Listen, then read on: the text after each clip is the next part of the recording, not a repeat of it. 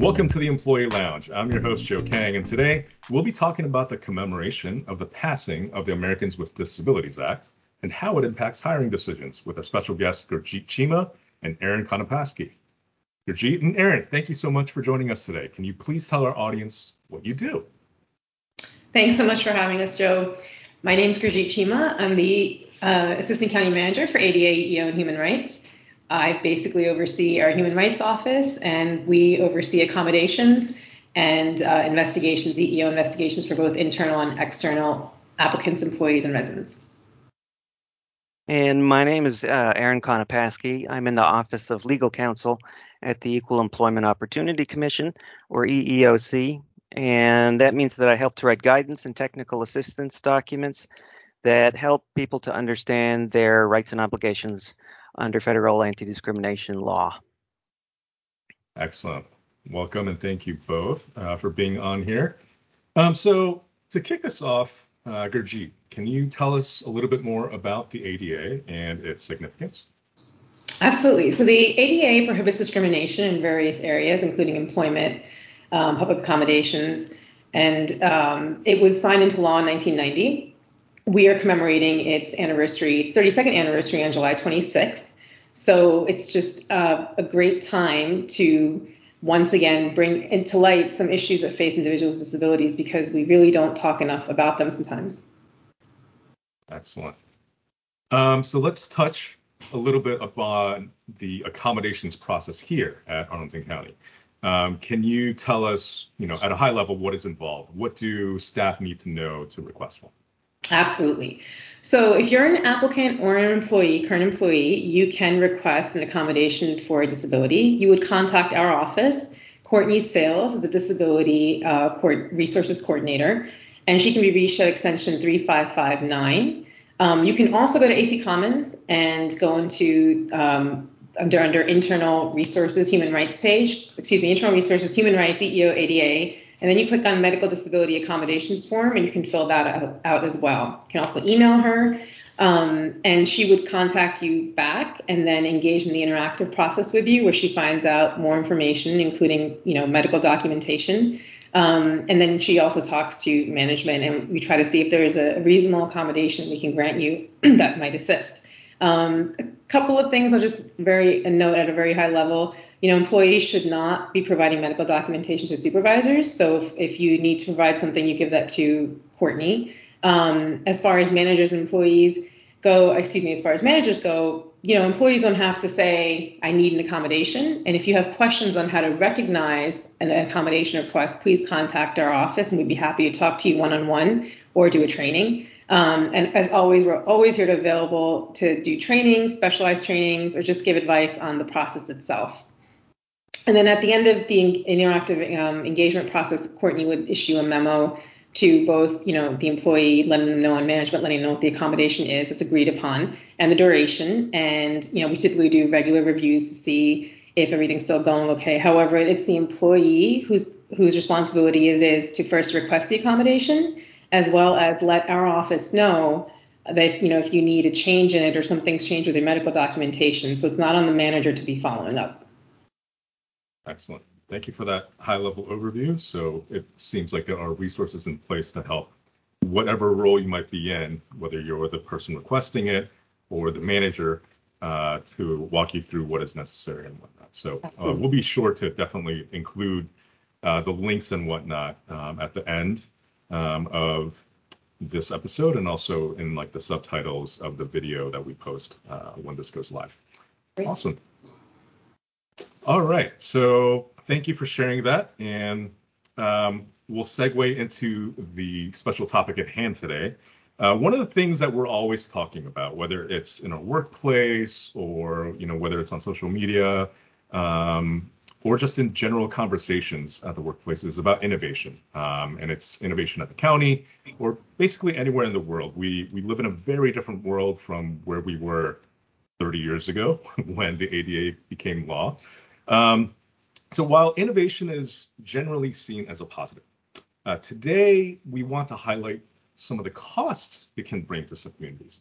So we definitely want to be cognizant of these costs, especially if we want to recruit and retain the best talent. So with that, Aaron, let's dive into your topic of algorithms and AI and their impact of recruitment on individuals with disabilities. So can you start us off at the top? What exactly, for those that are not in the know, what is an algorithm? What is artificial intelligence or AI? Sure. Yeah, a lot of times these words make things sound complicated, and they're not really as complicated as they sound. So, an algorithm is just any set of instructions for a computer. So, whenever your computer is doing anything, it's running algorithms. In this particular context, usually what that means is it's talking about an algorithm that helps the employer to make an employment decision.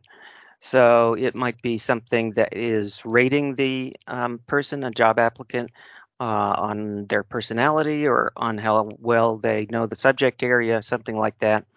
And the employer is using that to help it decide who to hire and who not to hire. Um, Artificial intelligence is it's even less clear. We're finding out that it's more of a marketing term than anything else. It doesn't have a standard meaning. Usually, though, it means that somewhere along the lines, the computer itself helped to figure out what that algorithm should be. So the algorithm that's helping the employer rate or evaluate the employee or job applicant, somewhere along the line, the computer sort of was figuring itself how to do that without input from the employer. Okay. So we talked about how both the algorithm and the AI kind of seem to work in tandem in terms of the recruitment process by employers. Are there any other specific ways that these tools are used during the recruitment process? Or, are there examples of how, you know, some of that cost that we've mentioned before, how they might screen out individuals with disabilities? Right. So far we're seeing it most in hiring, and specifically in that evaluation or assessment period. And just to have a better example to work with, usually what happens is that the employer hires a developer, and the developer comes in and gives the existing employees a range of assessments, and those can be, whatever the developer is advertising. So it could be personality tests, it could be values tests, aptitudes, um, neurocognitive traits is another one that people are talking about now. And it's assessing the existing employees, and then the employer tells the developer, these employees here are the ones that are high performing, and the other ones over there are the ones that are not so high performing.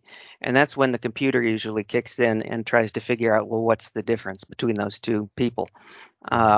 Which kind of personality or which kind of values or which kind of aptitudes goes along with being successful at that particular job.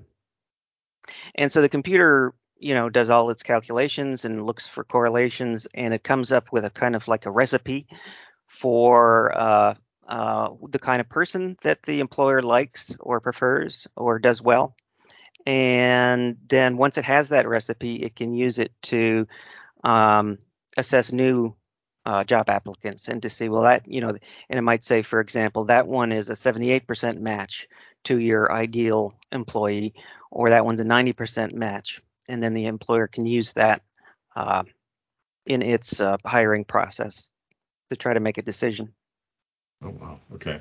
So if I'm understanding that correctly, it's almost like even before the recruiter or the hiring manager even looks at the resume, they're already getting a filtered view in terms of the viability of that candidate based on what the algorithm is thinking, right? It could be, yeah. The way they're implemented, it could be at different points.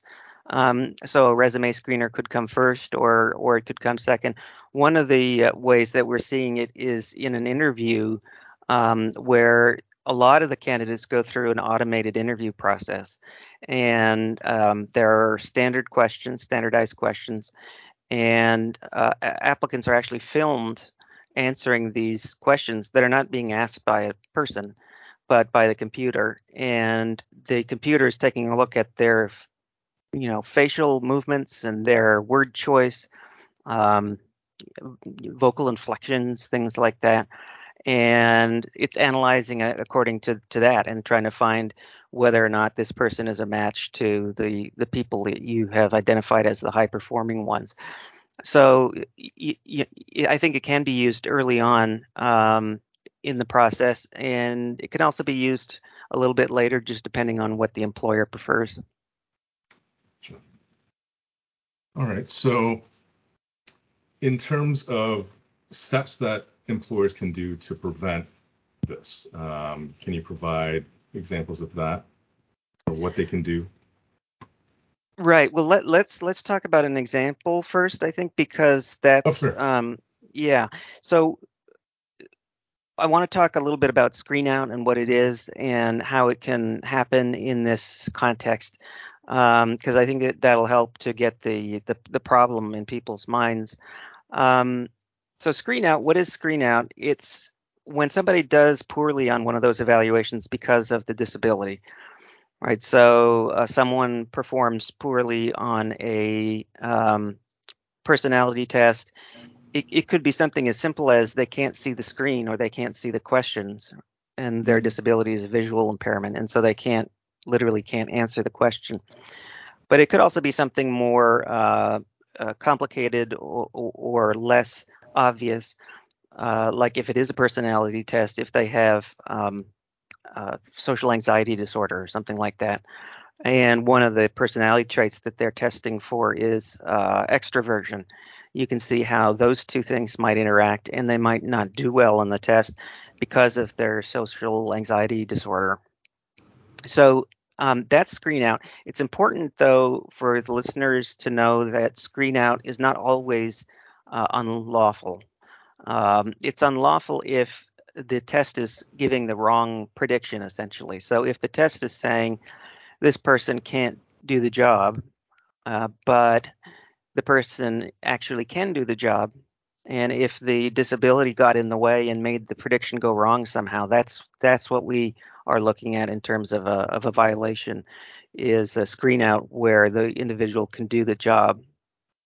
The way I like to think about it is that in some cases an assessment, it might work generally for a lot of people in the general population, but for some people with disabilities, it's not calibrated correctly. It's not set up to be accurate in the particular context of an individual with a disability. So an example could be a test that measures the ability to ignore distractions. So this is one of the ones that they measure when people are playing games. I don't know if you've heard of gamified assessments, but people will play games and then the computer will gather data about how you played the game, how quickly, risk aversion and things like that. And one of the things that it might take a look at is the ability to ignore distractions.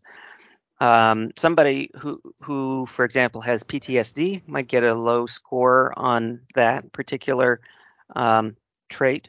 And if they're removed from consideration because of that, because they don't match the standard person, the ideal person for that particular job, then that would be a case of screen out. And then that's when you have to ask, can this person actually do a good job? And the answer might be, well, maybe they can. The most people who perform well on the job, the computer has figured out that they have the ability to ignore distractions, let's say. But in the case of somebody with a disability, it might not be all that accurate. And in particular, it might be because the individual with a disability would be entitled to a reasonable accommodation on the job. So the test is set up to figure out basically the kind of person that would do well in the job under ordinary circumstances, right? So the people that they're testing, the employees that they're testing, and finding out, this employee is less good and this employee is better. Those are people, it's likely, that are working under normal conditions, right? And suppose that the place has a lot of loud noises, and that's why the ability to ignore distractions is important.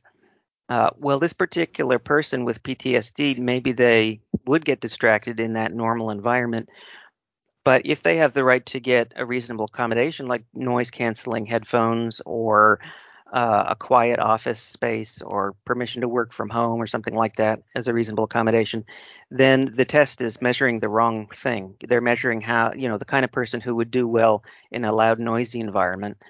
And this particular person is essentially not going to be in a loud, noisy environment. They're going to have headphones, or they're going to be working in a quiet place or something like that. So the test, like I said before, it's sort of miscalibrated. It's not set up to be accurate when it comes to this kind of person who essentially has some control over their workplace and what it's like by way of the right to reasonable accommodations. So I don't know if that helps a little bit to Yeah. get the and in terms of things to prevent it, I think that was your next question. Yeah. What are some Yeah, things that employers can do now that we've fully fleshed out this one example? yeah. Thank you for that. It can be kind of tricky because it might not be obvious to the employer who has a disability, and which people that are applying are going to be ones where the test is inaccurate. And one of the things that we recommend in the technical assistance document is for employers to really lean on their reasonable accommodation process and to try to recruit almost the job applicants into notifying the employer when there's potentially a problem. So, for example, in that case with PTSD, the advice would be to try to get people who have PTSD or who have something else that could affect the test results to really speak up and get the employer's attention and say, this might not be accurate for me, so I would need a different assessment for, when you're evaluating me, you shouldn't use that one because it's not appropriate. Now, for that to work, though, the person who is going through the assessment also has to have some information. So they need to know that they are undergoing an assessment, right? That's number one. And sometimes they don't. Number two, they need to know what the assessment is for. Like if it's for personality traits, which ones? Maybe they are personality traits that have nothing to do with any disability that they have, or maybe they do. And how they're going to evaluate it. Are you going to evaluate it in ways that require, manual dexterity or vision, verbal responses, things like that? And so what we emphasize is to kind of give as much information as you can to the people who are going through these assessments, and to give them the information they need to for themselves to assess whether or not they think there might be a problem.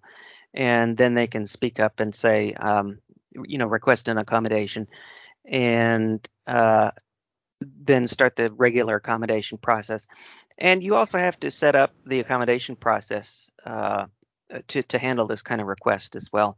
You know, have alternative assessments available is just one very basic thing. Train your employees to recognize requests for accommodation.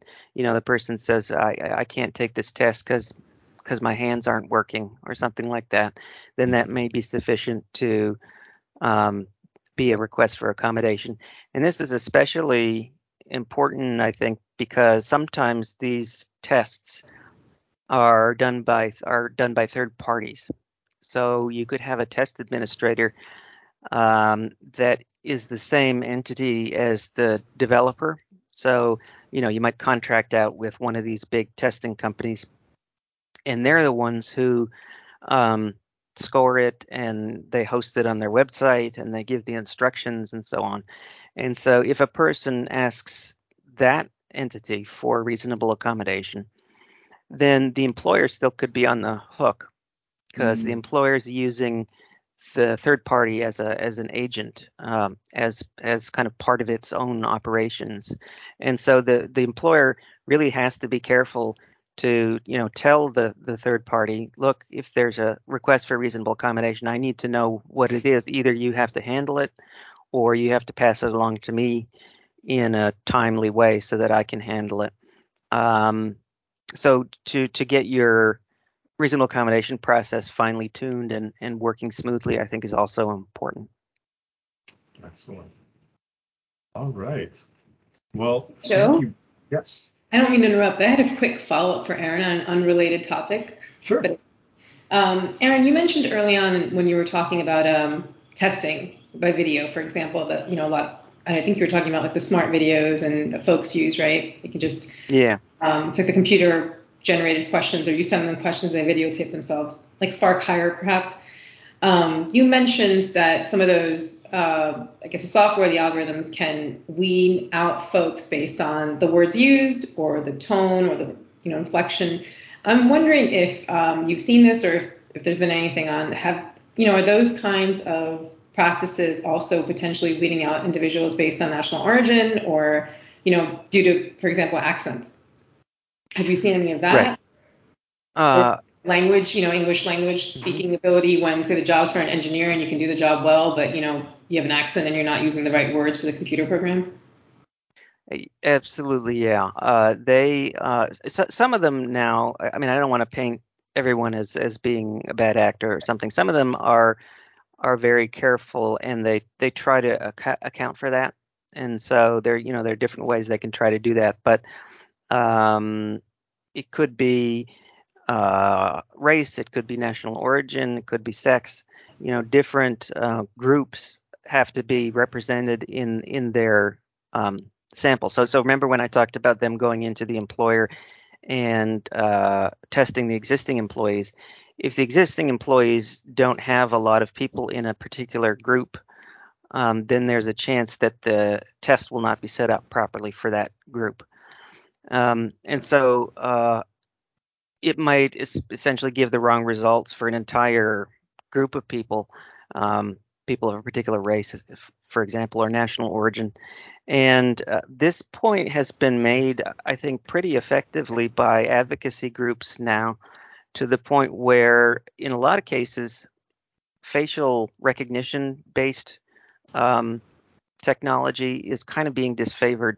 There are companies that are discontinuing its use because of that kind of criticism, I think, which I think is legitimate. And they didn't think about disability, I don't think, but it's a kind of a side benefit that they are discontinuing it because I think there might be even more straightforward bias when it comes to disability.